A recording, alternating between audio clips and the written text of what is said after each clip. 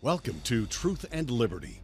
Thank you for joining our interactive daily broadcast, where trusted leaders bring insights and analysis to the issues from a biblical perspective. According to the Bible, it's the truth you know that sets you free. So call in today to get biblical answers, information, and resources to help you stand for truth and effect godly change in our nation and the world. And now here's your host, Alex McFarland.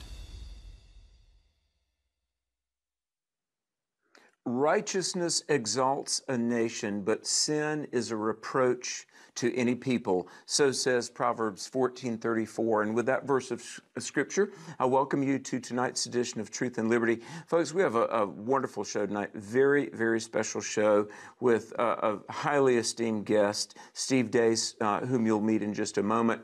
But I want to ask you a question. And by the way, as you know, we will take calls and your questions in just a few moments. The number, might want to jot this down. If you've got a question for myself and Steve Deace, you have a rare opportunity to converse tonight with one of the great thinkers of our time, an expert on culture, our government, the state of our nation, political insights from Steve Deace. So here's the number if you want to call in a few moments. It's 719-619-2341.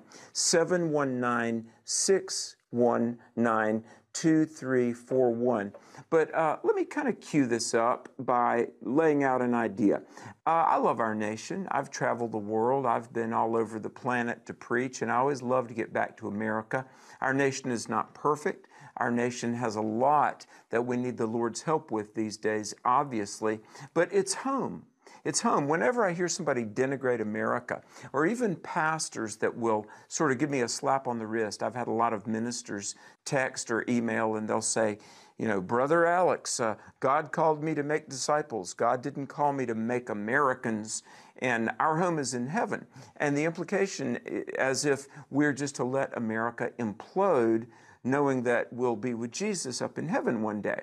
Well, if you're a born-again believer, you will be with Jesus up in heaven one day, but we're called to be stewards. We're called to be salt and light, and I really don't think we're supposed to idly, passively sit by while our country dies. So here's the thought. Imagine if America were a neighbor or a friend. There is a thing you've probably heard of called an intervention. Let's say if somebody is destroying themselves and somebody's on drugs or alcohol or substance abuse, people will get together out of love, but they will host an intervention to try to save somebody's life. So if America were somebody you knew, would it be time for an intervention? Let's talk about that and so much more.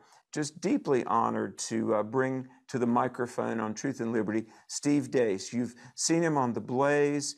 You've probably read his work. He's also the producer of a brand new film called Nefarious that we want to talk about. He's a busy guy, but he's carved out part of his day to be with us today on Truth and Liberty. Welcome my brother, colleague, and friend, Steve Deace. Welcome, Steve. You got it, Alex. Thank you very much for having me, man. I'm looking forward to this. Thank you.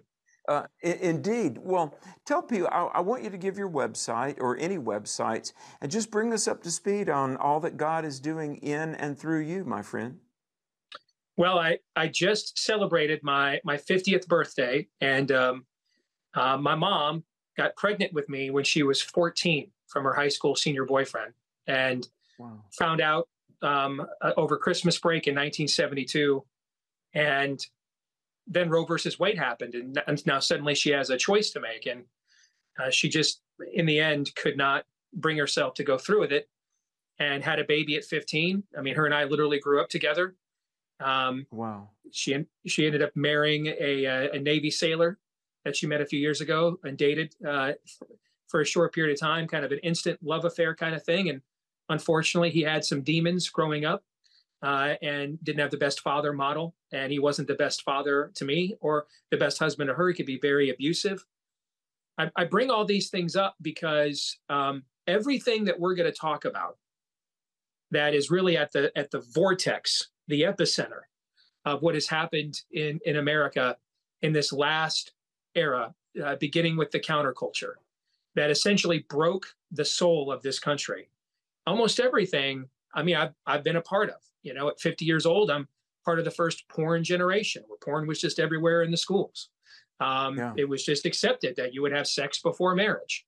You know, my wife and I, we met and, you know, and we were pagans, and we were part of hookup culture. You know, we had no idea that the Lord was going to save us and make us homeschool parents and turn me into a culture warrior. That is not what I had planned, Alex. My plan was to do sports radio. As you can see here in my man cave, that was kind of the original plan. And the Lord had another plan, what he was going to do with the gifts that he gave me. And so I use my testimony a lot. There's a joke on my show, hey, Steve used his testimony, take a drink, right? It's on your bingo card today. But the reason why I do that, and I would encourage everybody that's interested in reaching this generation of America, the epistemological paradigm has shifted, Alex, in the last generation.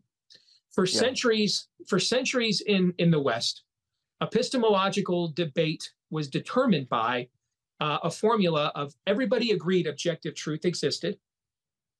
Even an atheist like Ayn Rand, who thought people like you and I were rubes and hated us, she thought there had to be objective truths in the universe. So she created her own philosophy and called it objectivism, of all things.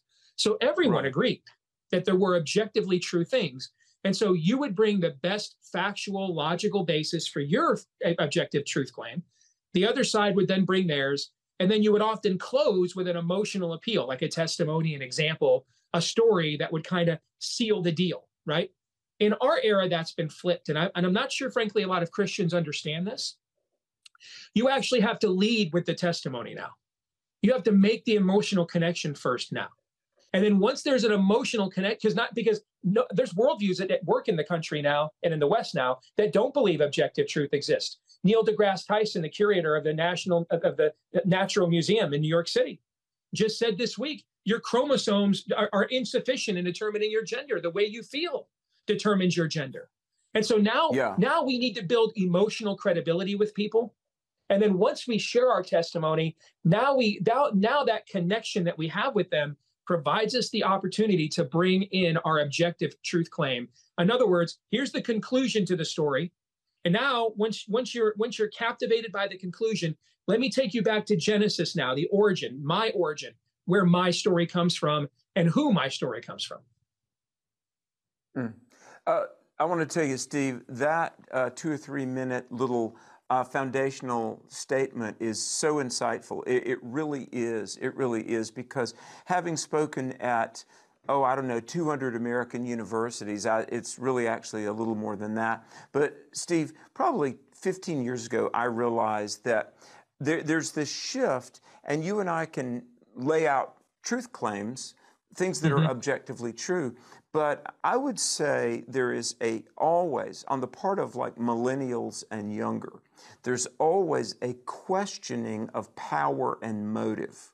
Now, when you and I make objective truth, Colorado is on the North American continent.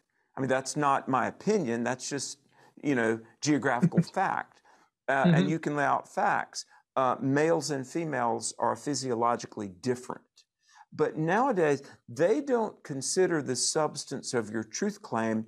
They are thinking about the motive of you, the speaker. And look, I mean, let's be honest, I've got 5 strikes against me. First of all, I'm male, I'm Caucasian, I'm conservative, I'm Christian, and I'm Southern. I mean, do you realize how much baggage I bring to the table? And you even sound Southern, for goodness sakes. Yes. Yeah, exactly. Yes. I mean, I can't be, I have no value as a human being. Let's be honest. In the eyes of the woke left, really, I'm Southern, so I must be a white supremacist racist. I'm Christian, so I must be an idiot.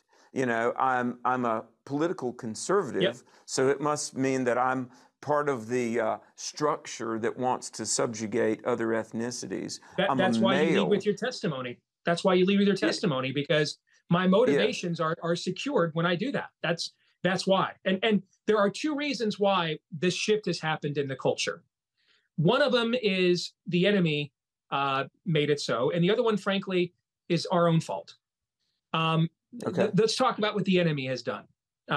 we have seen, I used a word a few minutes ago, epistemological, and that's a fancy stained glass window term for how do we know what we know is true? I mean, but the study of knowledge, how do we know it's actually accurate? How do we know?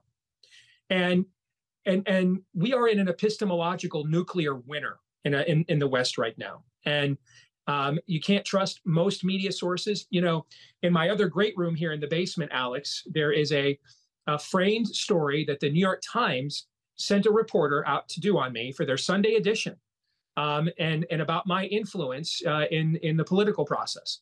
And they came out here about 8 years ago in the 2016 cycle, and it was all very liberal biased, but it was fair. Like, she talked to my mom, the facts she presented, it was fair enough that I was proud of how the story turned out, even though it was framed and the wording was from their belief system. The facts were objectively true, and my viewpoint was in there to counter their slant.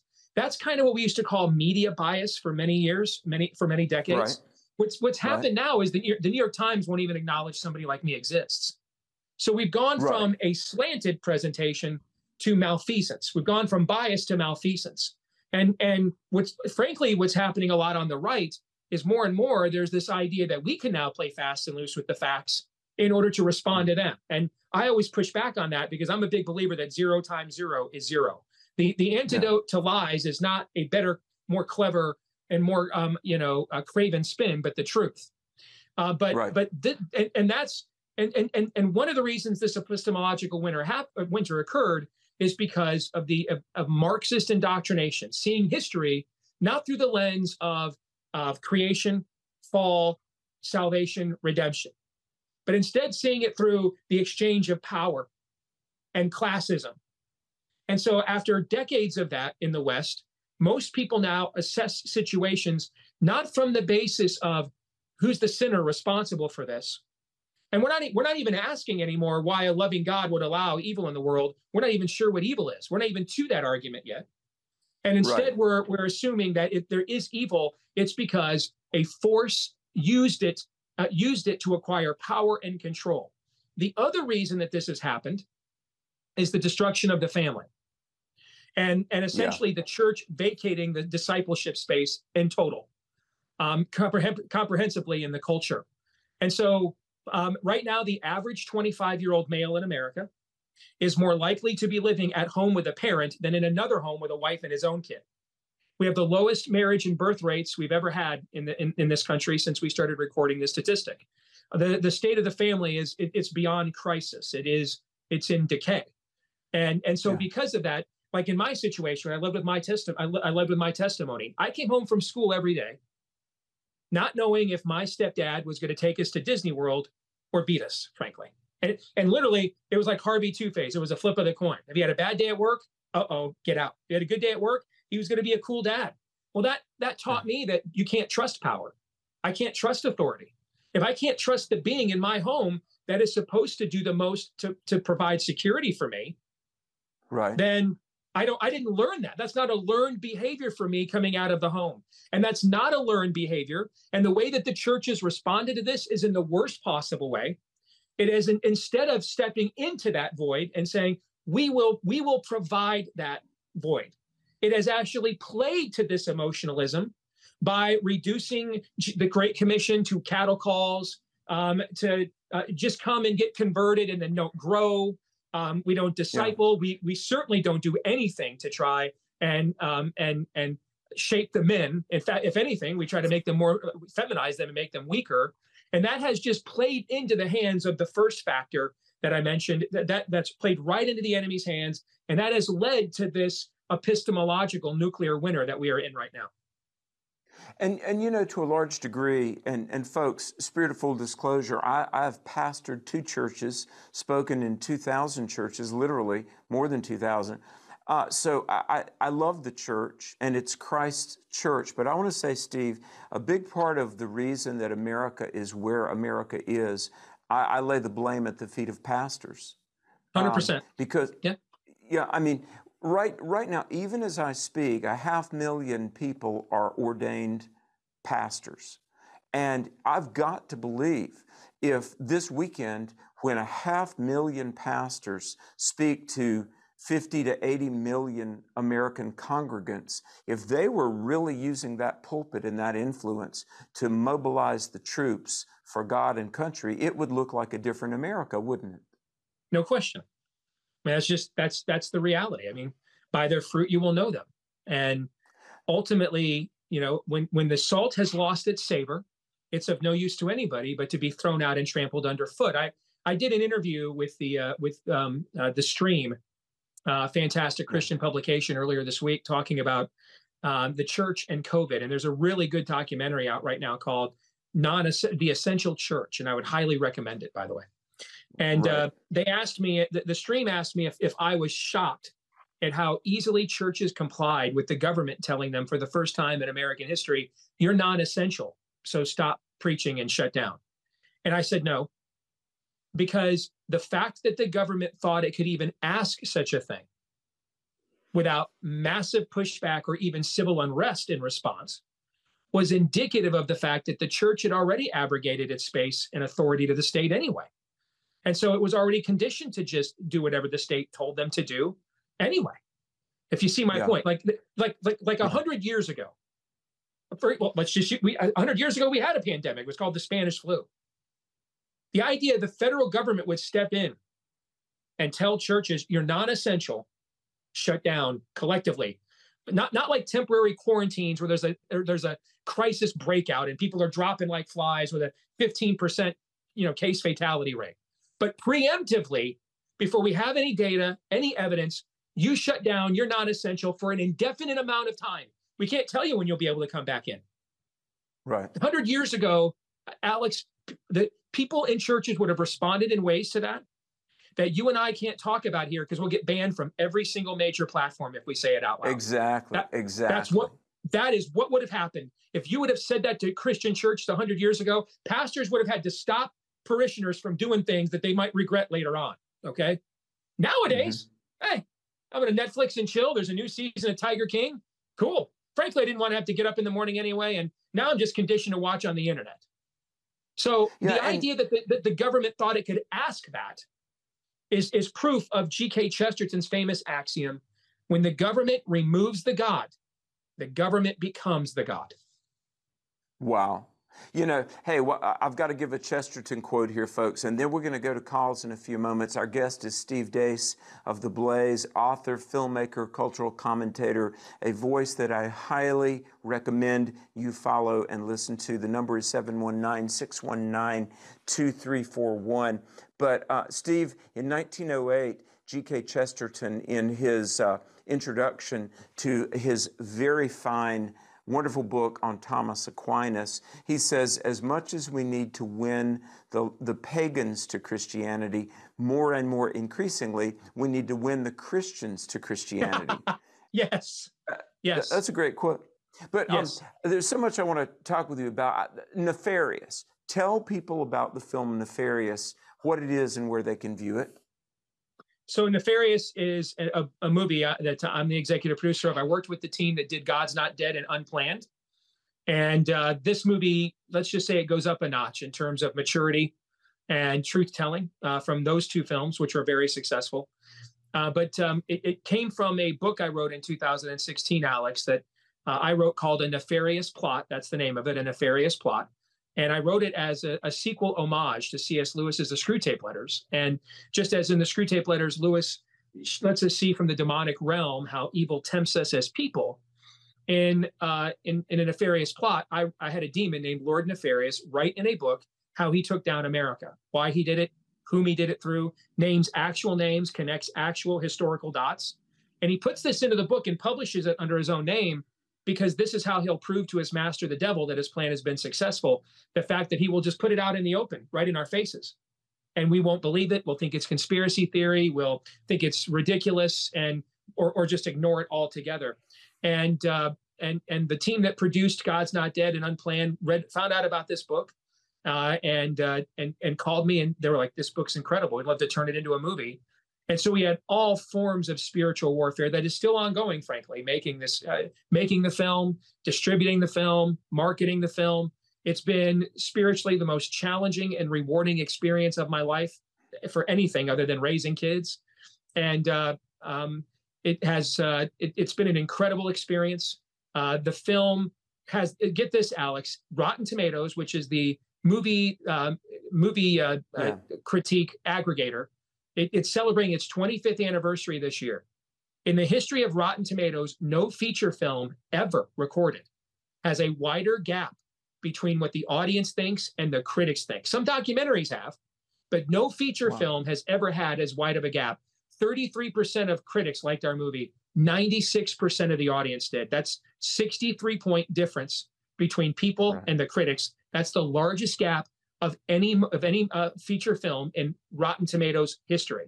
So if you want to see Nefarious, you can rent it tonight, buy it tonight online, on Amazon, on iTunes, YouTube, Google, Roku, DirecTV. It's on all the major streaming platforms. And you can pre-order the DVD now. The DVD is released on August 15th. You can pre-order the DVD version now. And I think you're going to be very pleased with the film that we made and the message of that film. To use a pun, our intent is for you to take your unsaved friends and family members to see this movie. It'll look like the kind of Silence of the Lambs psychological thriller they're used to, but it is that's just the tone and the quality. The message of the film is right out of our own worldview. And so our hope, frankly, is to scare the hell into them, actually, that maybe people have really forgotten how bad evil is, where evil really comes from. And so in our movie, a very left-wing psychiatrist who thinks he's a know-it-all is going to go to death row to interview a serial killer to make sure he is fit, mentally competent, because he claims he's demonically possessed. And of course, no one believes it and thinks it's a scam. And in the course of this interview, he is going to meet a demon named Nefarious. He's going to meet where all of his worst ideas originated from. And over the course of this movie, it's going to wreck him and cause him to truly reevaluate his own worldview. You know, I was on Rotten Tomatoes a couple of days ago after you and I talked earlier this week, and I was reading some of the critics' reviews, and some of the critics... they're hilarious. You know, Oh, I know. I mean, because, look, this is a movie about truth. It's a movie with some solid theological convictions. And so, you know that left-wing critics are going to trash it. But you're right, the audience loves it because it's a great film. You graciously shared a link with me about 6 or 7 weeks ago where I could see it. Folks, you've got to see this. I would recommend churches show it. People, they will love it. How can churches show it? Or maybe could somebody rent a local theater and invite people and, make an event out of the screening of this film? Can they do that, Steve? Yep. We've had a lot of people do that around the country. And if churches would like a license to screen the movie, you can do so. Just go to movienight.com. Again, that's movie night, all one word, movienight.com, and you can get a license to screen it for your church there. We did a screening out at Chino Hills Calvary Chapel 2 weeks ago. That's Jack Hibbs Church out there, Alex. Over 5,000 people came to that screening. Incredible crowd. Wow. Do you plan to be involved in future film productions too, Steve? We are this close to this one being profitable, and we're confident enough that it's going to get there that we are having conversations about further and future nefarious content. I actually already wrote a sequel book to the movie a few years ago called A Nefarious Carol, that at some point we will turn into a film as well. And right now we're actually discussing maybe even the idea of a TV series as an immediate follow-up. Wow. I'm so thrilled because, like, earlier you mentioned C.S. Lewis, and of course C.S. Lewis, everybody knows the Chronicles of Narnia, although I highly recommend you read C.S. Lewis's nonfiction work as well. But one of the ways to change culture and to impact worldview is through the arts, isn't it, Steve? I think the last place to actually successfully do it is there.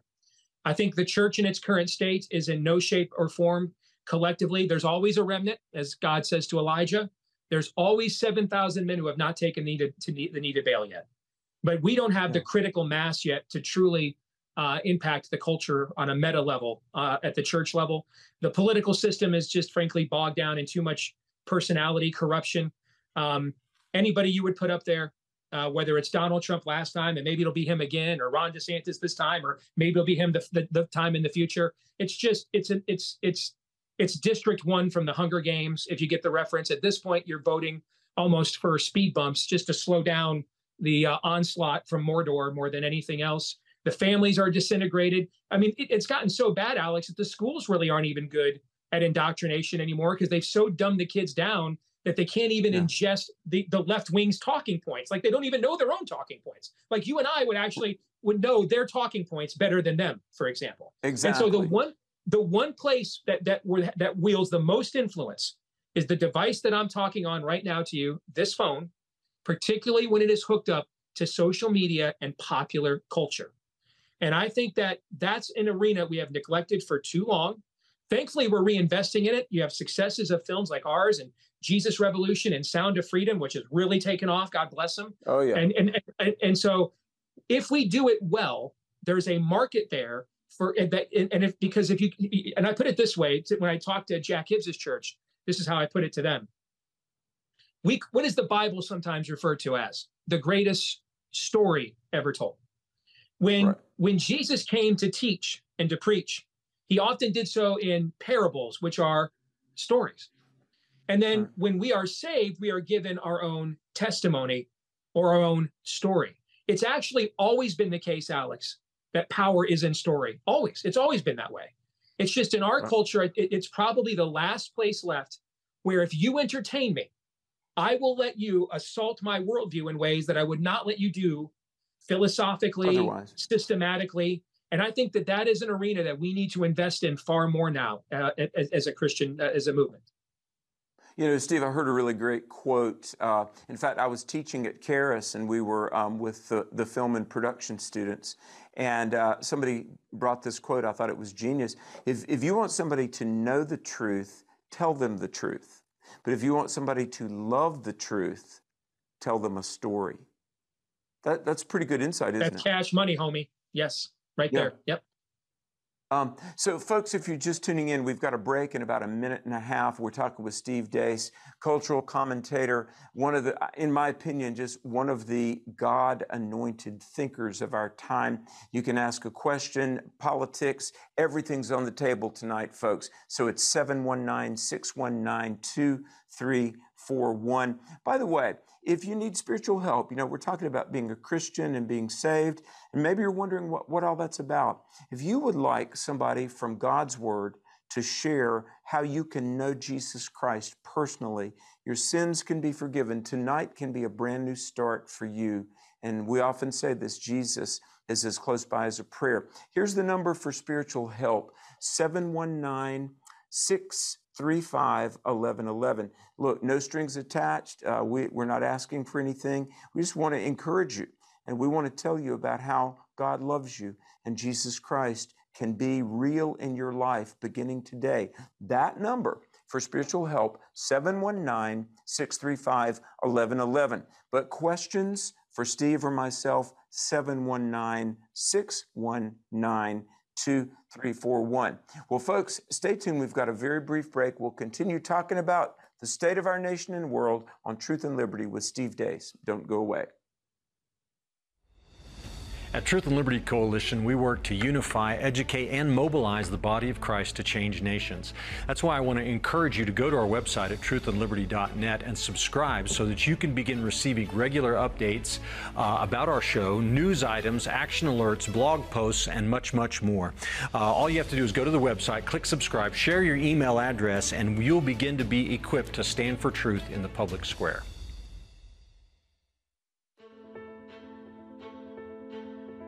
The moment you believe, your healing is done. And it's just a matter of time until whatever the symptoms are gone. Get rid of the barriers, get rid of the distractions, get rid of all of that. At least in your spirit, get convinced you're healed. When we pray for healing, what we're doing is we're just calling out a supernatural speeding up of a natural process that's already in your body anyway. Let's get to the point where we hate sickness and disease, because now we know what the Spirit of God wants for us, who's alive in us. We focus on what the doctors can do for us more than what God can do for us. Say, God is my healer, not the doctor. God has done everything. You're already healed. You got to learn what some of these laws are and start flipping the switch. Welcome back to Truth and Liberty. Alex McFarland here with Steve Deace. So honored to be talking with Steve. By the way, the number for your calls and questions, 719-619-2341. Hey, Steve, before we go into the calls, give your website and how people can watch you on the Blaze and follow all that you're doing. Probably the simplest thing would just be to go to YouTube or iTunes or wherever you podcast from, Spotify, Amazon, Podbean. And just look for me, Steve Deace, D-E-A-C-E. That's again, Steve Deace, D-E-A-C-E. And if you want to get more information on what we do at The Blaze, you can go to stevedeace.com. It'll direct you to all of our stuff at The Blaze. And about the only social media site anymore that has a large following that lets any amount of free speech is Twitter or X or Twitter X, whatever the heck it's called now. And so you can follow me there at Steve Deace Show. And again, the last name is D-E-A-C-E. Okay, well, that's great. How about Nefarious? Is there a website up for the film? Yeah, but I would really just go right to Amazon, and everything you need is there. If you want to see trailers and stuff, those are all on YouTube. But I mean, at this point, it's up on all the major streaming platforms. So I would just look for them all there, whichever streaming platform you prefer. Sure. Well, we're going to go to the calls. Mitchell, we're going to start in Tennessee. Mitchell, thanks for holding. You are the first caller on tonight's edition of Truth and Liberty with our special guest, Steve Deace. Welcome, Mitchell. Hello, are you there? Mitchell, I'm not hearing you. Steve, are you hearing that caller? I am not. No, sorry. Can you hear me? Okay. Now, we've got you, Mitchell. Thanks. Okay, no problem. What's your question?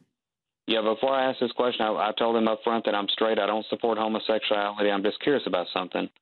When people have sex with the same gender, do they eventually get AIDS and diseases? The reason why I'm asking, I've told you about this before, Alex. I think there's a guy in a chat line who's narcissistic, and I know it's but he's gotten really, really off the wall lately, and always trying to tell everybody else they have AIDS and HIV, but he's always coughing nonstop. And he said he was on the chat line a couple of years ago because of health. He was out of work for health reasons, and all of a sudden he's disappeared. My question to you is, when somebody like that tells everybody else they have AIDS and HIV, two questions into one. Does it sound like to you that he's trying to dump that on other people? Because my mom took care of two guys that had AIDS one time. They were gay.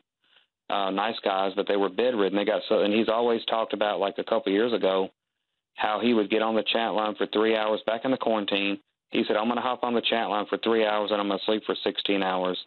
Would you say that definitely is a sign of AIDS or something? And I'm just wondering what my question. Mm-hmm. Well, I wouldn't have any idea. I wouldn't be able to know what this person's physical infirmities are. But let me say, Steve, that you mentioned the breakdown of the family. A lot of the at-risk behavior, whether it's sexual immorality and STDs are skyrocketing, oh my goodness, among young people, sexually transmitted diseases of all sorts, AIDS and 3 dozen other STDs are just skyrocketing. Steve, I'm old enough and I've been watching culture enough. Do you remember what AIDS was originally called back in the 80s? Do you remember, Steve? I remember stories like, I remember when it first exploded. I was a little kid back then, brother. I remember the stories like Ryan White, who got expelled from school because he received HIV via a blood transfusion. I remember coming home in high school the day Magic Johnson retired because he had HIV. So, you know, I was really young when when that story first exploded on the scene and emerged. Well, and folks, this relates to how not only journalism, but certainly policy has been ameliorated in light of ideology. Because I'm 59 and I was in college, Steve, when I remember all those years. And originally, and I distinctly remember a news show when they were talking about grids, G-R-I-D-S, and it was an acronym for what we now call AIDS was gay-related immune deficiency syndrome. Why? Because it was almost exclusively confined to the gay community.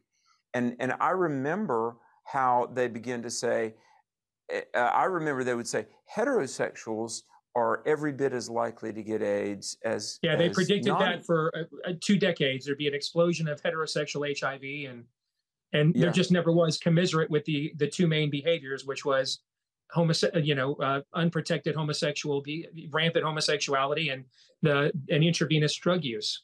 And that was, by the way, one of the key figures involved in that era from a national health standpoint was Anthony Fauci. And really? Yes. Yeah. He was really the point person with AIDS at that way back in that era. And so this thing that we all just lived through of, we just make claims with no data. We politicize public health. We have a narrative and an agenda that matters more than actually treating patients. This was all done before. It's because it's a lot of the exact same people. Debbie Birx, she came in with Anthony Fauci during that era. I mean, they cut their teeth on the AIDS epidemic, and a lot of what we saw politically in the way that was handled. And for example, we see this at TSA, right? Grandmothers with knee replacements have to get pulled out of the line to be shaken down and essentially date raped by a TSA agent because heaven forbid we actually profiled who it is that's most likely to hijack planes. That's kind of what government does. Like Obamacare, men paid for pap smears. And that's one of the reasons why your healthcare costs have skyrocketed. You're not an individual now. You're not made uniquely and wonderfully in the image of God. You're a cog in a machine. You're part of a collective. You're part of the matrix. You're part of the Borg, and resistance is futile. And so we're all just one big non-binary being in the vast chasm of the power grid. And so what you saw with COVID, the same way, was treated the same way as AIDS. So we're going to throw the old people in the nursing homes where they can get infected and die in 5 or 6 blue states. We're going to do that. But you who are perfectly healthy and 35, stay home. That's the same thing we do with AIDS. Here it comes for heterosexuals. Here it comes for heterosexuals. Meanwhile, I mean, while we promoted the propaganda, promoted the politics, how many people who are really suffering died didn't have to? Same thing we just saw, because it was really all the exact same people, all the exact same system. Well, you mentioned the epistemological shift. And folks, let me encourage you folks, please, this show, go to truthandliberty.net and share this show. This is a show you're going to want to listen to again, a show that you want to share with others. But I'm going to put it this way. You talked about the shift epistemologically. It's the politicizing of truth. Explain, if you would. And that's always what happens in Marxism. Alex, it always politicizes the truth every single time. We always begin 4 legs good, 2 legs bad. And then it always ends, 4 legs are still good, but 2 legs are even better. And they looked from man to pig and pig to man and back to pig again, and they couldn't tell which was which. It always ends up that way. And, you and I, you use the language of intervention at the top of our show. Right. There's a reason why revolution worked here longer than it has worked in any other society in human history that has tried it. In every other society that's tried it, like the French Revolution, for example, when they got done storming the Bastille, when they ended up, after they got done killing the elites, the next thing they do is to put the clergy to the guillotine. And then they tore down the statue to Mary in the cathedral of Notre Dame, and they put up the goddess of reason, and they announced a reign of terror. Why? When the Soviets, when the Bolsheviks and the Mensheviks, when Mao with his little red book, Ho Chi Minh, power to the people, always ends up being, let's kill as many of these people as we can. Why does this happen? And why is this country, which isn't even yet at its 250th birthday, why is it the longest concurrent running experiment on human freedom in the 7,000-year arc of recorded human history? I'm going to tell you why. Because this revolution declared something no other revolution in human history ever did.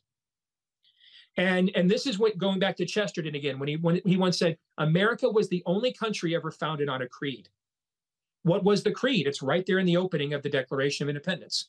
We hold these truths to be self-evident. All right, that all it's obvious that all men are created, which means there's a creator, created equal, endowed by their creator with certain pre-existing, unalterable or inalienable rights. All right, and among them are life, liberty, and the pursuit of happiness. And so every government in all of human history has declared itself to either be God or that its power to rule you came from God. There has never, we always argue you're for a theocracy. Every government ever, if you believe nothing else I'm going to say on this 90-minute show tonight, listen very carefully to this part right here. Every government in all of human history has been a theocracy. We're only arguing who the theo is in the form of theocracy. Except this one. Brilliant. This one is actually the first one that didn't do that, Alex. Our government said, we're sinners. Rights come from God. God is not a respecter of persons. The government officials, they only rule by the consent of the governed. And the governed can take that consent anytime they want. And so we don't bestow rights, so we can't take them away. We don't grant privileges, so we can't take them away.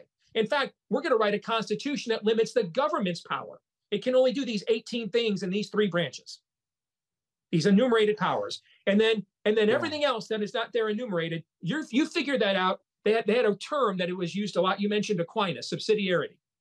The idea that the government which governs closest to the people governs best. They accepted all this tradition. And that's what made it different, is power flowed from the bottom up, not the top down. First time in all of human history that occurred. All these other revolutions. Go ahead.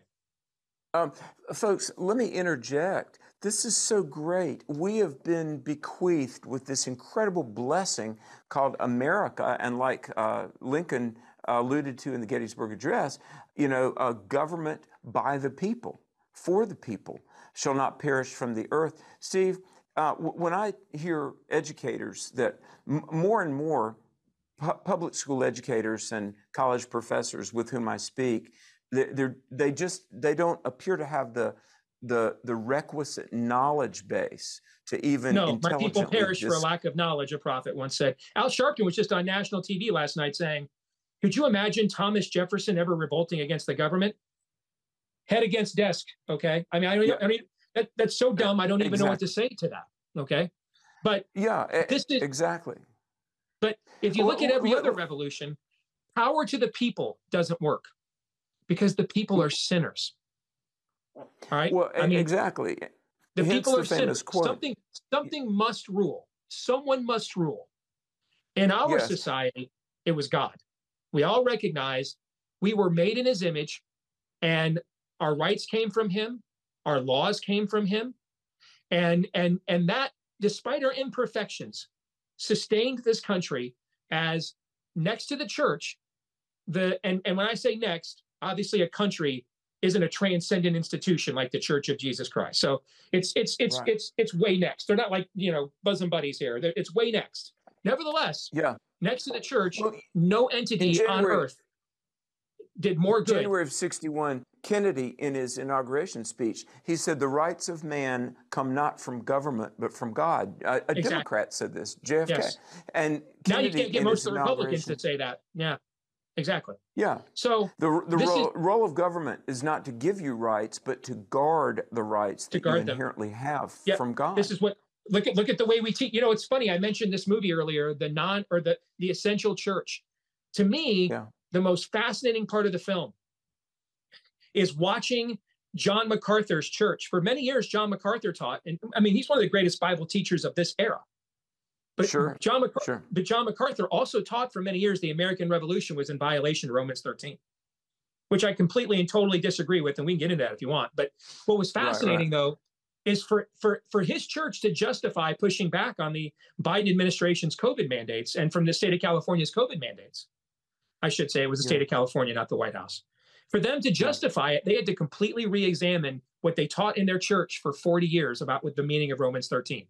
And if you look at Romans 13, this is very vital, too, for your audience. Romans 13 is Paul's attempt to flesh out what Jesus meant when he said, Render unto Caesar that which is Caesar, and render unto God that which is God's. And so we often only quote the line where Paul says, "Submit yourself to the governing authorities," but we take that passage out of context. The rest of that passage ends with this command by Paul: pay taxes to those who are owed taxes, give honor and duty to those who are owed that honor and duty. In other words, render unto Caesar that which is Caesar's, render unto God that which is God's. So did it mean unconditional subservience to the state? Well, if it meant that, why did Paul get his head cut off by Nero? Yeah. I know we live in this era of philosophical deconstructionism, but we don't determine what an author's words means. The author determines what his words means. Right. And so if Paul meant unconditional surrender and unconditional submission to the church, when Nero said, "Worship me as God," Paul would have done that. He would have done that, Alex, but he didn't. And that's why Nero cut his head off. And folks, that's why whenever you hear Hillary Clinton or Obama or anyone say the Constitution is a living document, no. The words are fixed, not fluid. Hey, we got so many calls. This is great. We're going to go to Texas. Diane in Texas, thanks for holding. You're the next caller on Truth and Liberty. Welcome. Thank you. I would like to know, who are the great cloud of witnesses from Hebrews 12, 1 through 2? Great question. Folks, Hebrews 12 is preceded, coincidentally, by Hebrews 11. Now, Hebrews 11 sometimes is called the Faith Hall of Fame, and it lists Deborah and Barak and Samson and all of these. What's so interesting, and folks, oh my goodness, I could preach a sermon on this, because look, and I'm going to cue this up and throw it to you, Steve, but folks, all of these people, it says they died not having yet received the promise. In other words, they were faithful even unto death. Many were martyred in the Old Testament era. And it says, not having received the promise, but they saw it afar off. See, you and I, we know that the tomb is empty. We know that Jesus is risen. We know that he will never leave us or forsake us. We've got every incentive to be full out for the Lord, because we know the big story. Now, Hebrews 12, 1 and 2, it says, therefore, seeing we're surrounded by such a great cloud of witnesses, let us lay aside every weight and run the race set before us. Now, so people say, well, maybe the gathering of faithful, and by the way, the Greek word for witness, martyrios, is martyr. Maybe it's referring to all the faithful folk of Hebrews 11. Some say, okay, people are watching from the grandstands of heaven, and we are running the race, and one day we'll go to the Bema seat, we'll be rewarded. But either way, whether it's people that can see us from heaven, which I'm not sure I agree with that theory, or whether it's following the role model, the example of the faithful folk who preceded us, we know Christ is with us, Christ is coming. We've got this one brief life to live our best for Christ. Steve, do you have a comment on this question? Oh, you bet I do. That cloud of witnesses, the martyrs, as you rightly divided the etymology of the word there, they suffered for what they believed. Yeah. And they were willing to suffer for what they believed, like the apostles. So, John and Peter go to the temple to preach the gospel. They are taken back by the Sanhedrin, and they are scourged, they are whipped, and they are told, don't ever come back here and preach this God, don't ever come back here and preach about this dead Messiah ever again. The next morning, they're back again. And it says in Acts that they went back to the rest of the gathering and counted it all joy to suffer for the name. See, here in the West, we're not willing to suffer for a dang thing. We're not. We are governed by comfort. Now, our enemies are. They grind for what they believe in, their conviction. They go to the finish line. They go to the mattresses. They'll steal elections. They'll do it hook by crook. Now, I'm not saying break the commandments, but what I am saying is anything short of what God says not to do, we are to do with our testimonies. And we aren't willing to suffer. We're not willing to offend.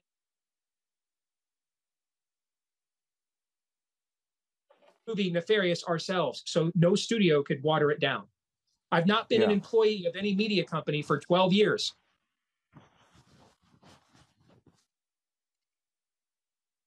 We're not willing to suffer. The amount of suffering we've engaged as a production team to make this movie. I'm sitting here right now. I just literally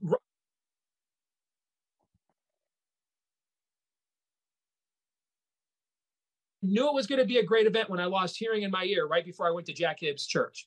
Because this was like the enemy saying, "I take my pound of flesh now because I'm going to get my rear end kicked when you walked into that church." We're not willing to suffer for nothing.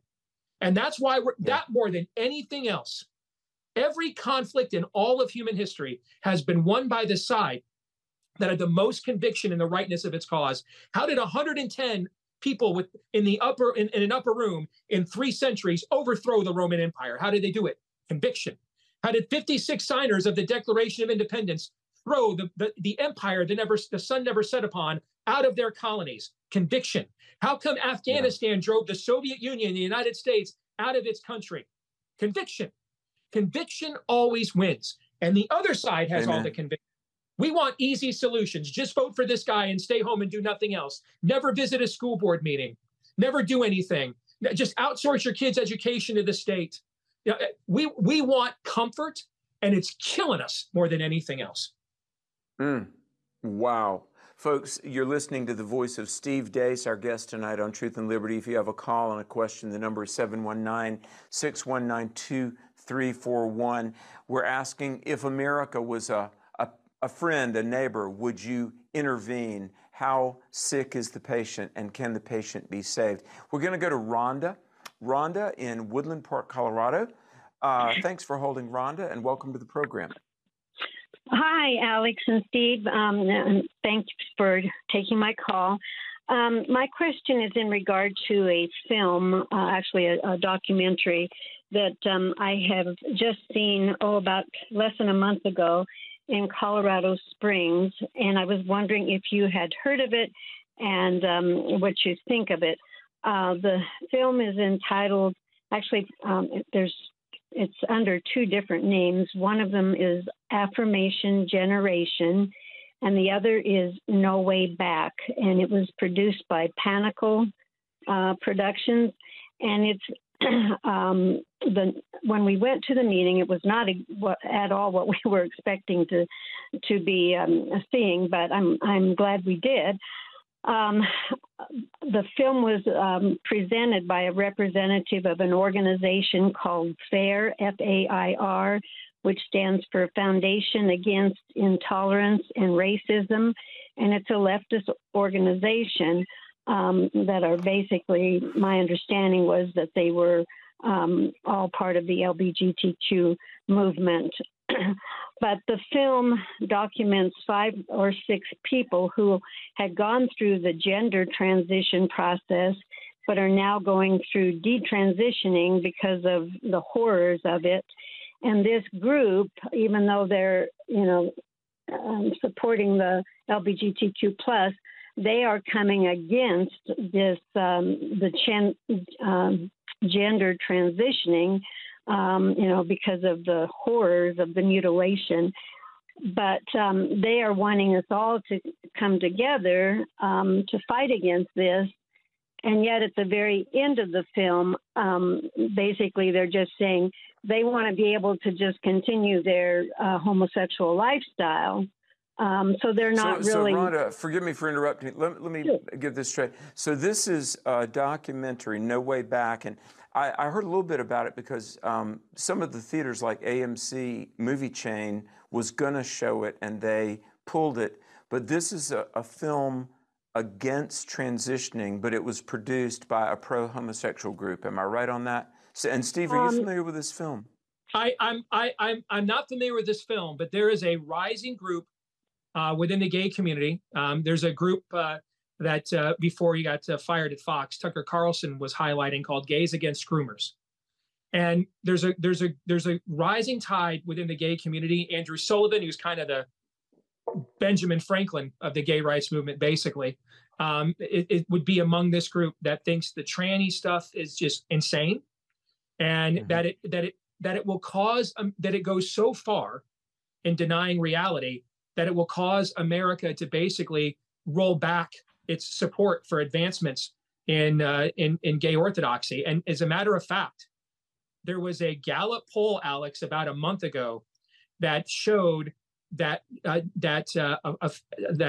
opposition to gay marriage across the board in the country has increased, but it has skyrocketed on the right, back to basically where it was before Obergefell and Windsor. And that a lot of and the theory is that a lot of it is in response to watching men cartoonishly beat women in sporting events and claim they're women and things of that nature. And so this group of, I guess we would call them moderates within gay political activism, they are very, very concerned that the trans stuff is so going to override what the progress that they have made with cultural acceptance that it's going to cause a backlash. And you know what? They're right. It is causing a backlash. Yeah. Well, you know, Satan always overplays his hand, you know. Every time. And I think people are realizing that look, and I would argue the Pandora's box of moral relativism was opened 5.5, 6 decades ago. You know, the breakdown of the family. A lot of people point to a cultural, moral milestone as Roe versus Wade in '73. But Steve, I would even go back to '70 and '71 when New York and California made legal no-fault divorce. That was really when we began our moral freefall. Well, I'm glad you went there because, again, I'll just talk about my own testimony. You know, there's a cliche a lot of times, and my wife's a therapist, so now she has her degree from Liberty. She works in therapy practice, so she hears these conversations now. And a lot of times, middle-aged Christian couples basically put their relationships on hold, pour all their energy into the kids. Kids get older, move out, and they show up in the pastor's office saying, "Hey, you know, we're not happy. We think God wants us to be happy. We should get a divorce." And that was, frankly, my wife and I a few years ago during COVID, locked down. A lot of issues that we had not thought about and confronted while we were, you know, focused so much on our kids, suddenly now all come to the surface without a lot of distractions. And we didn't know how to deal with them, where to go with them. And we were on the brink of divorce. I mean, it was even in a very red state like where I live in Iowa. It was very easy just to go find an attorney with it and make it a divorce happen. Now, thankfully, the Lord stepped in and did an awesome work in our marriage. It's better now than it's ever been. But I have personal experience with what you're talking about, how easy it is to eject, how easy it is to quit. And we encourage quitting basically across the board in our culture. We encourage boys to quit, men to quit, marriages to quit. Forgive me for interrupting. We've got a brief break. Phenomenal show, Steve Deace, our guest. We've got more to come. A very brief break. Don't go away. We'll get more of your calls and questions when Truth and Liberty comes back right after this. At Truth and Liberty Coalition, we work to unify, educate, and mobilize the body of Christ to change nations. That's why I want to encourage you to go to our website at truthandliberty.net and subscribe so that you can begin receiving regular updates about our show, news items, action alerts, blog posts, and much, much more. All you have to do is go to the website, click subscribe, share your email address, and you'll begin to be equipped to stand for truth in the public square. This is a godly nation. It was founded upon godly principles. God is calling us to rebuild His house so that He can manifest His glory in the midst of a corrupt and pagan world. I would argue that America has been more prosperous, more successful than any other nation because we've done more in reading and applying the Bible. It is the history for Christians to speak out and to make a difference in this nation. Have you been praying about how to make your business your mission field? GospelTruth.tv Business features leadership and financial stewardship training from industry experts. Learn the next steps to building wealth and using it to grow God's kingdom. Tune in Saturdays to GospelTruth.tv Business and watch anytime with GospelTruth.tv Premium. Visit Gospel Truth TV today for biblical teaching you can trust.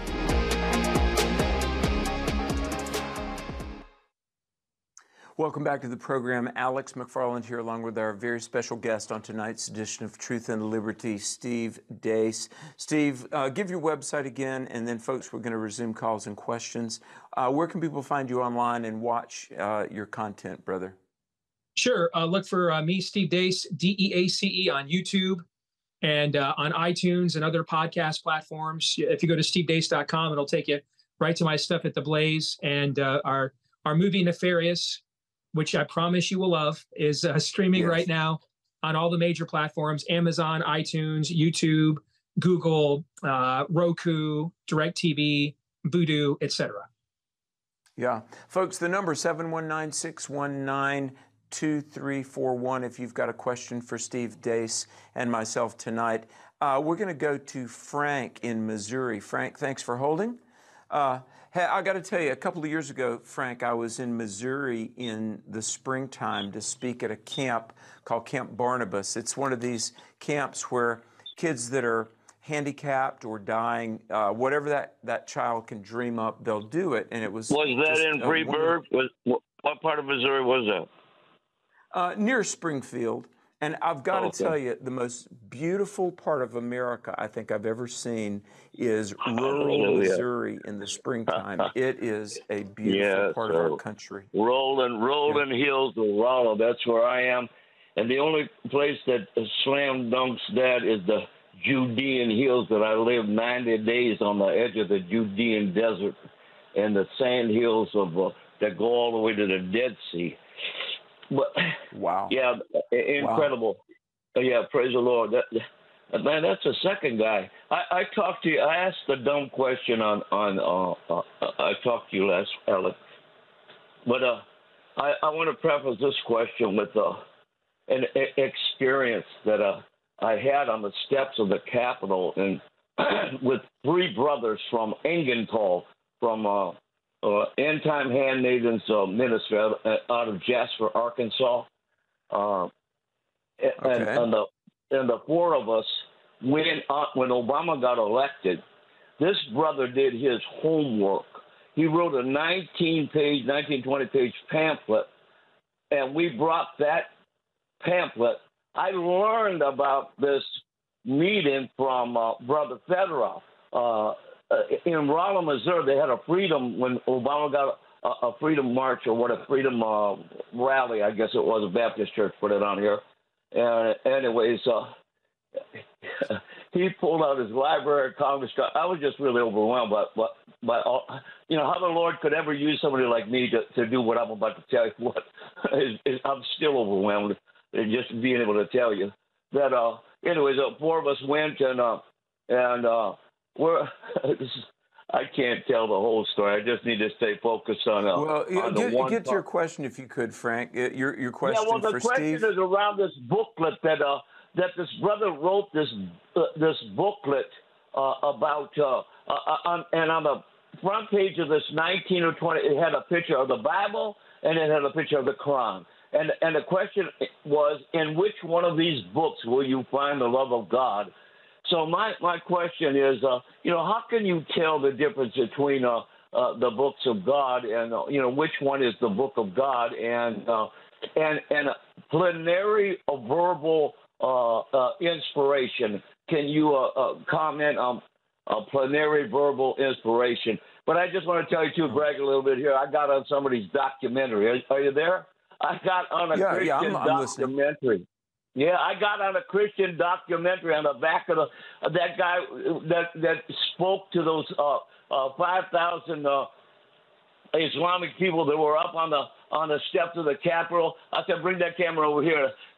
And what I learned in Central Bible College, AG schools 50 years ago, came up on that camera that Allah alone is God and God has no son is a lie, because you're speaking to a son of God here. I've received Christ into my life in the same way that I received him by faith and repentance.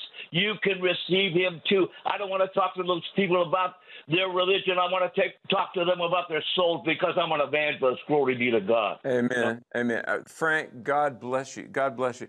You know, it's interesting. You're talking about a son of God.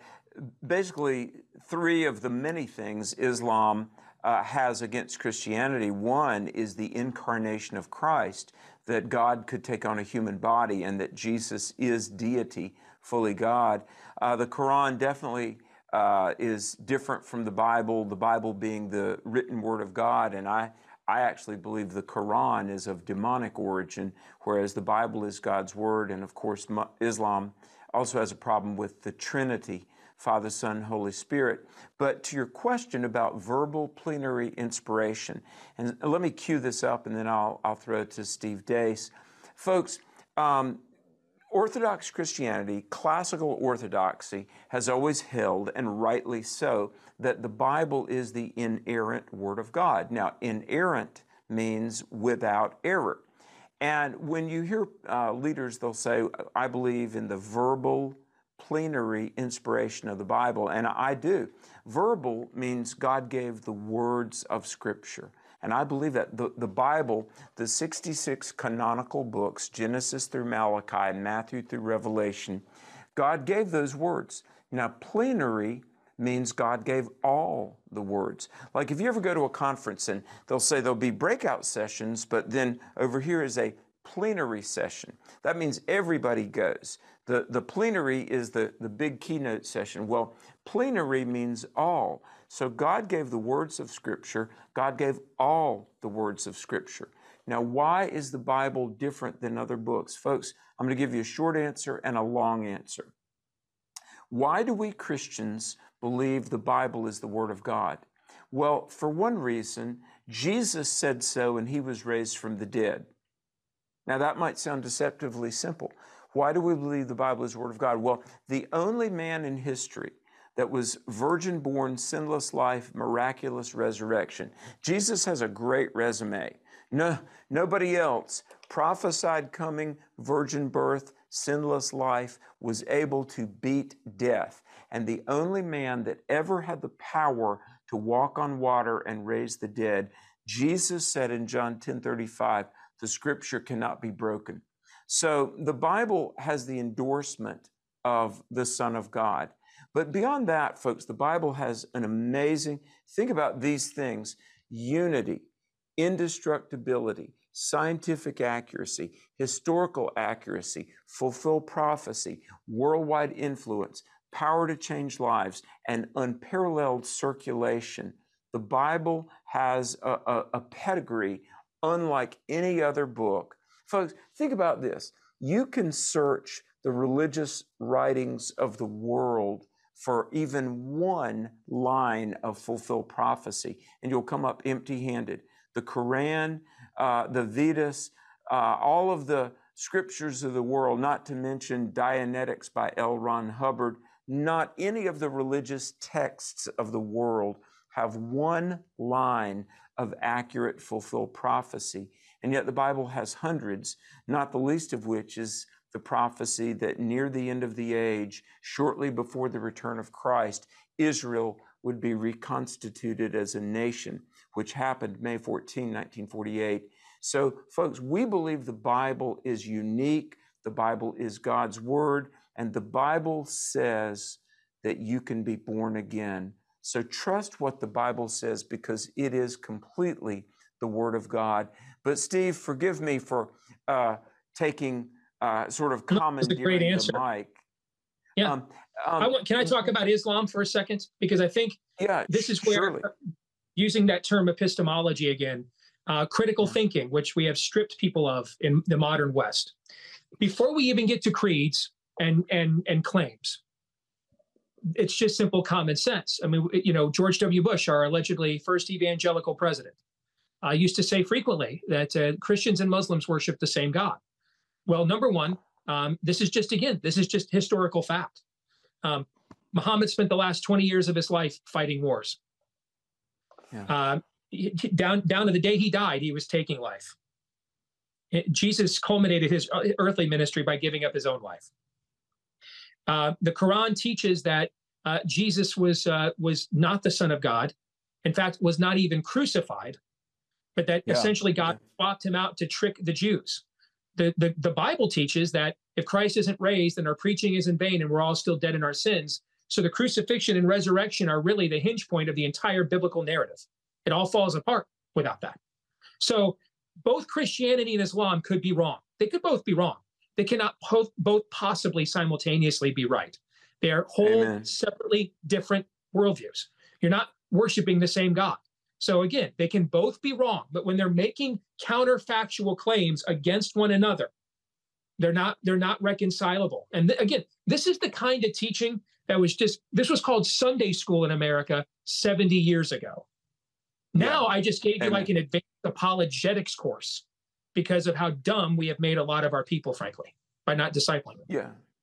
And you mentioned the epistemological shift, the politicizing of truth. When George W. would endlessly say Islam is a religion of peace, Christians and Muslims worship the same God. Oh my goodness, I just wanted to bang my head against the wall because it's false. Steve, why do you think we're living in an age where people in positions of leadership, they don't have the courage to speak truth? Why do you think? Well, because a lot of the men that wear the pleated khakis and the sweater vests and are nicer than God that inhabit our pulpits don't have it either. So why in the world would we assume people that hold public office would have a scintilla more courage than the people that inhabit our pulpits? You want to change a culture, brother? I'll give you the very simple formula for it. Anytime, any era, any custom, any culture, any language. A man in a pulpit with the word of God open and the boldness to tell people what's in it, and the people are attentive and receptive to what he is saying. That's the formula right there. Amen. Amen. Wow. Powerful. And look, while we're laying out some cultural and historical touchstones, you'll remember this name, Steve, Bill Hybels in Willow Creek Church. It was the late 70s. Seeker-sensitive Christianity. I am so thankful, folks. I was 21. I was a college student going to the University of North Carolina at Greensboro. And Steve, I called myself a philosophical anarchist. My heroes at that point, in my stupid little mind, I loved John Lennon and Jim Morrison. Yep. And I thank I grew up listening to that music from my boomer dad, so I know it very well. Yeah, you bet. Yeah. Yeah, I thank God that I started going to a Monday night Bible study at a church, a little church called Macedonia Baptist Church, and they were not seeker sensitive. And F.G. Alford, A-L-F-O-R-D, F.G. Alford, we were having a conversation, and right away he cut to the chase, and he said, "Alex, are you saved?" And I said, I'm not sure, I don't think so, but I'm a pretty good person. And he asked me, he said, "Are you a Christian?" And I said, "Well, as much as I have time for," because I thought it was going to church once in a while.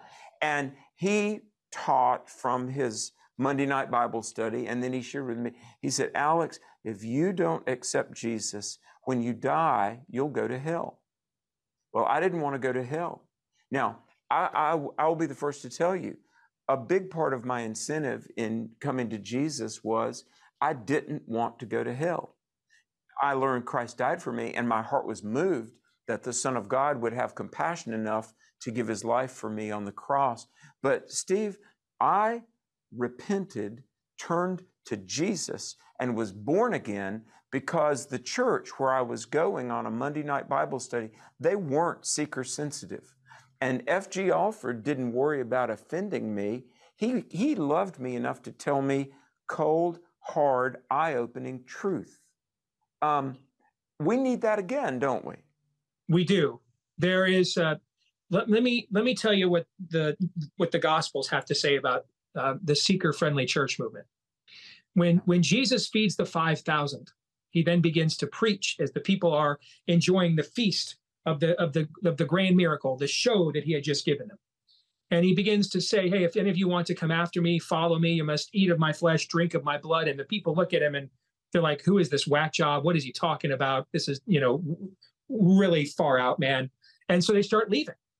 And so because Jesus went to a Bill Hybels seminar, Alex, he chased after them. He came up with another clever way of convincing them to hang around, watered it down a little bit, came up with a slam and praise team, and the people decided to go ahead and finish their lunch. No, that's not what he did.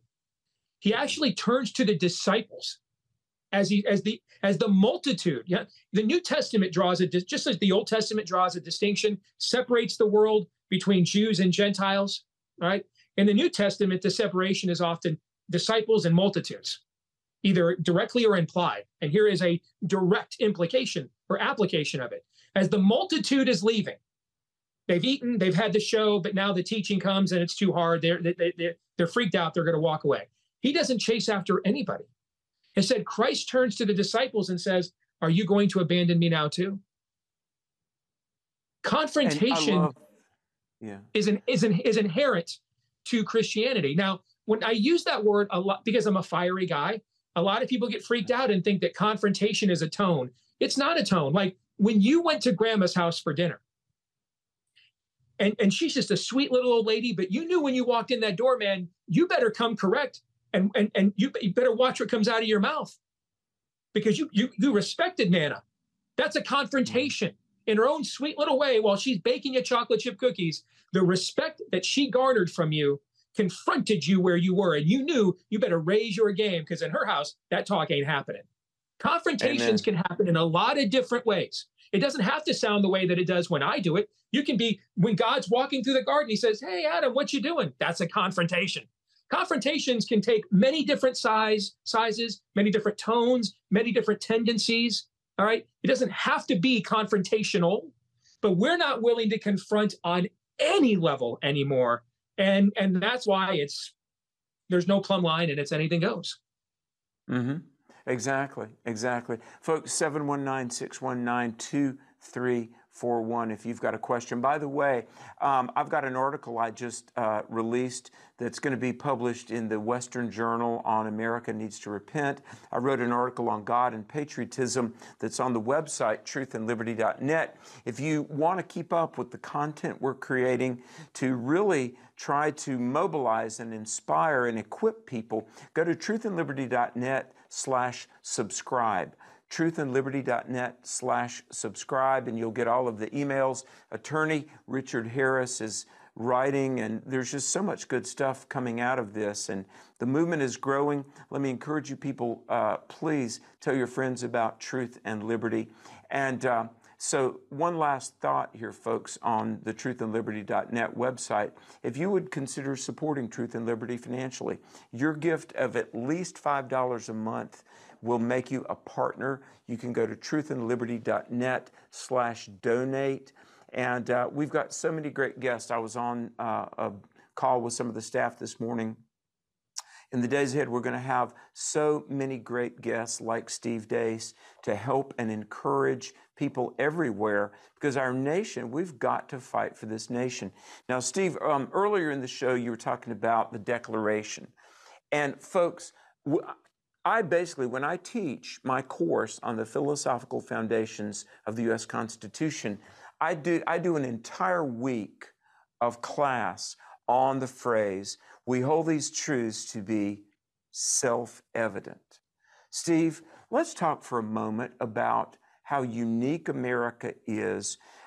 Some would say self-evident truth, absolute truth, really legal terminology, natural law.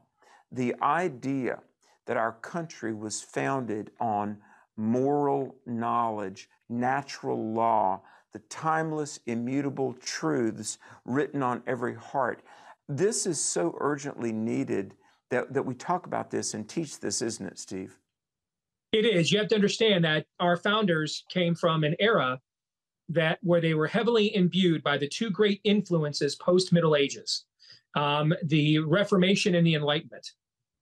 And so they kind of merged those kinds of, and with a little Renaissance thrown in, they kind of merged those events into their thought. Many of the philosophers that they were reading in the years leading up to the founding of the country were birthed out of these three canons. If you look at the founding of the country, I wrote a children's book last year, if you don't mind me plugging that, Alex. I started a series. Sure. I started a series of children's books on America's Christian heritage. And the first one was published last year. It's called Why Thanksgiving. You can get it on Amazon right now. And it tells the story of the Pilgrims, the story that has been left out of our schools for the last 50 or 60 years, who they really were. I mean, just to point it out, I mean, we use the term Puritan as a put down. Even in the church, we use the term Puritan as a put down. All the Puritans did was discover America. Yeah, all the Puritans did was discover America. And Puritan is supposedly some term that means, hoity-toity and hyper moralistic.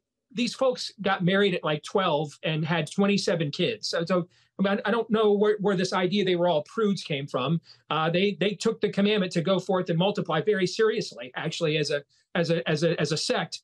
But they came here and they wrote this charter called the Mayflower Compact. And it says that they came here for the advancement of the kingdom of the Christian religion and the establishment of the kingdom of Christ. Just wrote that in their own founding charter. That's the first governing document in the history of this country. And so why Thanksgiving is the first of this trilogy of children's Christian books I'm doing. And it goes through this history and explains it all, who they were and why they came here. And that was a watershed event in the history of Christianity. Go back to the question we had earlier about the large cloud of witnesses.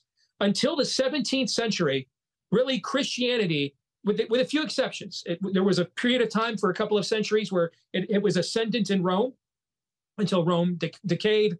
And then post-Reformation, other than that, most of the time Christianity was on the outskirts of a civilization. Most of the time it was the counterculture. Most of the time it had to influence from the outside in. When this country was founded by the Pilgrims, this was the first time a society would be founded under direct inspiration of a biblical worldview. And then later would come the colonies. All but one of them were founded with a direct tie to some vestige of the Christian church. And the only one that wasn't, Rhode Island, was founded to be would have universal religious freedom of all the denominations and sects, SECTS, of Orthodox Christianity. And so right from I got to say this, Steve. The founder of Rhode Island, Roger Williams, a Baptist preacher, he named the capital Providence. Exactly. As in the providence of God. So this is all part. This is in the DNA of the founding of this country. And there's a phrase. Go back to what I said earlier about Romans 13. The way the Declaration ends, and I would highly urge people to study it. I think it is probably the finest philosophical, moral, political treatise ever written in all of human history, other than, obviously Scripture. And the way that it ends, again, it starts with this preamble, and you just cited it's money phrase. So this idea that this is the way the world is supposed to work under God's natural law. What does natural law mean? When Jesus says he makes the rain fall on the just and the unjust alike, that's what it means. Right? So that's the preamble, that this is the way the world, the created order, even in its fallen state, God is still sovereign. And this is the way that it works. This is how he restrains evil in a fallen world. And then so they reintroduce that concept. And they're saying, this is the way we're supposed to live, and we're not living that way. And then they lay out these 28 charges, I think it is.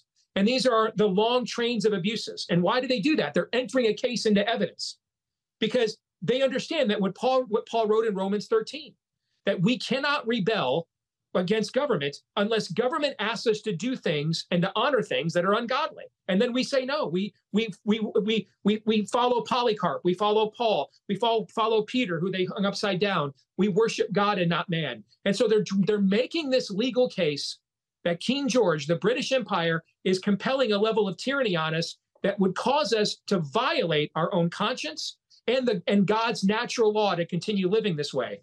But then look at the way that it ends. It ends very humbly. We appeal to the divine ruler to judge the rectitude of our actions, meaning if we have not rightly divided the word, if this is not right, if this goes against, if this is a flawed hermeneutic, if we have gone against your word, and if we are twisting it into what we want, then judge us, God, and do not allow this revolution to be a success and set an example for the rest of the world. The level of knowledge, detail, and even more importantly, humility that is included in this document is extraordinary in all of human history. And I think God saw that and blessed it. That's what I think. Why? Because they made an appeal directly to his character, and he honored that.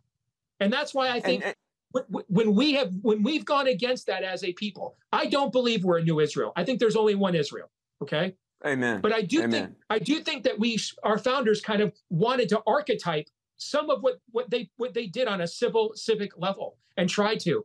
And so what you've seen is God willing to use this nation to bring freedom to other nations, to save Western civilization, to bring freedom to other peoples in this continent. The irony of our system is the system that came out of the Declaration provided us the means by which to fix our own sins. One generation could fix sins of the next, like civil rights, slavery, things of that nature, using all the systems that came out of what is asserted in the Declaration of Independence. That's the genius of it. That's the providence of it. And there's a reason why this has all been stripped of our culture, stripped out of our education, so that we will turn away from God and we will become a forsaken land. And then ultimately, once we do that, another God must come in. Something must rule. There will not be neutral institutions and neutral spaces. And ultimately, what we want to worship more than anything else, as Paul writes in Romans, ourselves, the creator, worship the creature rather than the created. Why? Because we're the highest beings in God's created order. We're the only things made in his image. And so, and that's the enemy. Where do we get that language? Ye be like God. I will ascend. I will be like the Most High. That's the satanic playbook. Isaiah 14. Yeah. And you know, you meant that wonderful phrase, folks, the Declaration, after Jefferson lays out the usurpations and abuses of the King of England, and they say the 56 signed below, appealing to God for the rectitude of our intentions, it really also meant that, look, these things that the King of England has done, they're unjust, they're unrighteous, and if we don't push back against it, we are complicit with it. Yes, we're guilty of it, yes. Yeah. Yep. So, folks, let me say, this is why you have to vote. And you need to be informed. You need to influence others. Pastors, my goodness, and I know I've pastored 2 churches, so I realize the fine line of diplomacy that pastors think they have to walk. But for all the pastors listening, you get in your pulpit from now till 2024 and you influence your people, tell them the truth, urge them to be registered and to vote. And Steve, I hate that I got to bring this up with only 2 minutes left to go. Pastors, they'll say to me, well, we can't speak about anything political because we might lose our 501c3. That is false. But even if that were the case, since when do you truncate your message only if it's financially expedient? Come on, pastors, do what pastors do, and let's preach truth, and let's mobilize a generation to save our nation. 2 minutes left. Steve, I want to give you the final thought. I think it's revival or bust for America, Alex. I think that there are things that we can do to show God we want revival. Small R reformation, meaning we go back to worshiping him the way he is worthy, teaching his word, the fullness of it without fear. Repentance would be another factor that shows that we want revival. But you know, I was at a gathering of Christian leaders in Texas back in May, and the topic of revival came up, and I think this is a good place for me to close out my thought on my portion of this conversation. And one of the Christian leaders warned us: be careful praying for revival, because yes, that's the only way to save this country, but there will be no revival without some form of suffering. And a lot of our people, frankly, are too addicted to comfort that they're not willing. God, what spurs revival? Often threats, tyranny. I mean, the Pilgrims aren't going to come to America if they didn't risk their lives on that rickety boat for a vacation. They had no choice. Okay, yeah. And that is the thing that's killing us more than anything. Is I love my man cave, Alex. It is. Yeah. It is 4 weeks until the most wonderful time of the year, college football season begins, okay? All right? I'm not sure who loves college football more, me or Tim Wildman, okay? I love it, all right? But it's a hobby. I don't do college football instead of play dad, play husband, play disciple. It's a hobby. And right now in America, particularly the men, there's this inverted paradigm where our leisure pursuits take the bulk of the pie graph and our duties and obligations are the small part. We need to reverse it over. Or we're doomed. Steve Deace, we're almost out of time. Steve, you are a national treasure. I want to say thank you for being with us. And may we do this again soon. Yeah, you bet. Well, we'll try to make it work. 90 minutes on a Friday night ain't easy, but for you, Alex, I'll see what I can do. Folks, be in church on Sunday. Pray for America. Stay bold. Stand for truth. God bless you. Thank you for joining today's Truth and Liberty livecast. You can watch today's and past livecasts in our archives at truthandliberty.net. Our goal is to educate Christians and connect them with resources and organizations to help them impact their sphere of influence. You can help us accomplish this by making a donation at truthandliberty.net/donate. Join us next time for more Truth and Liberty.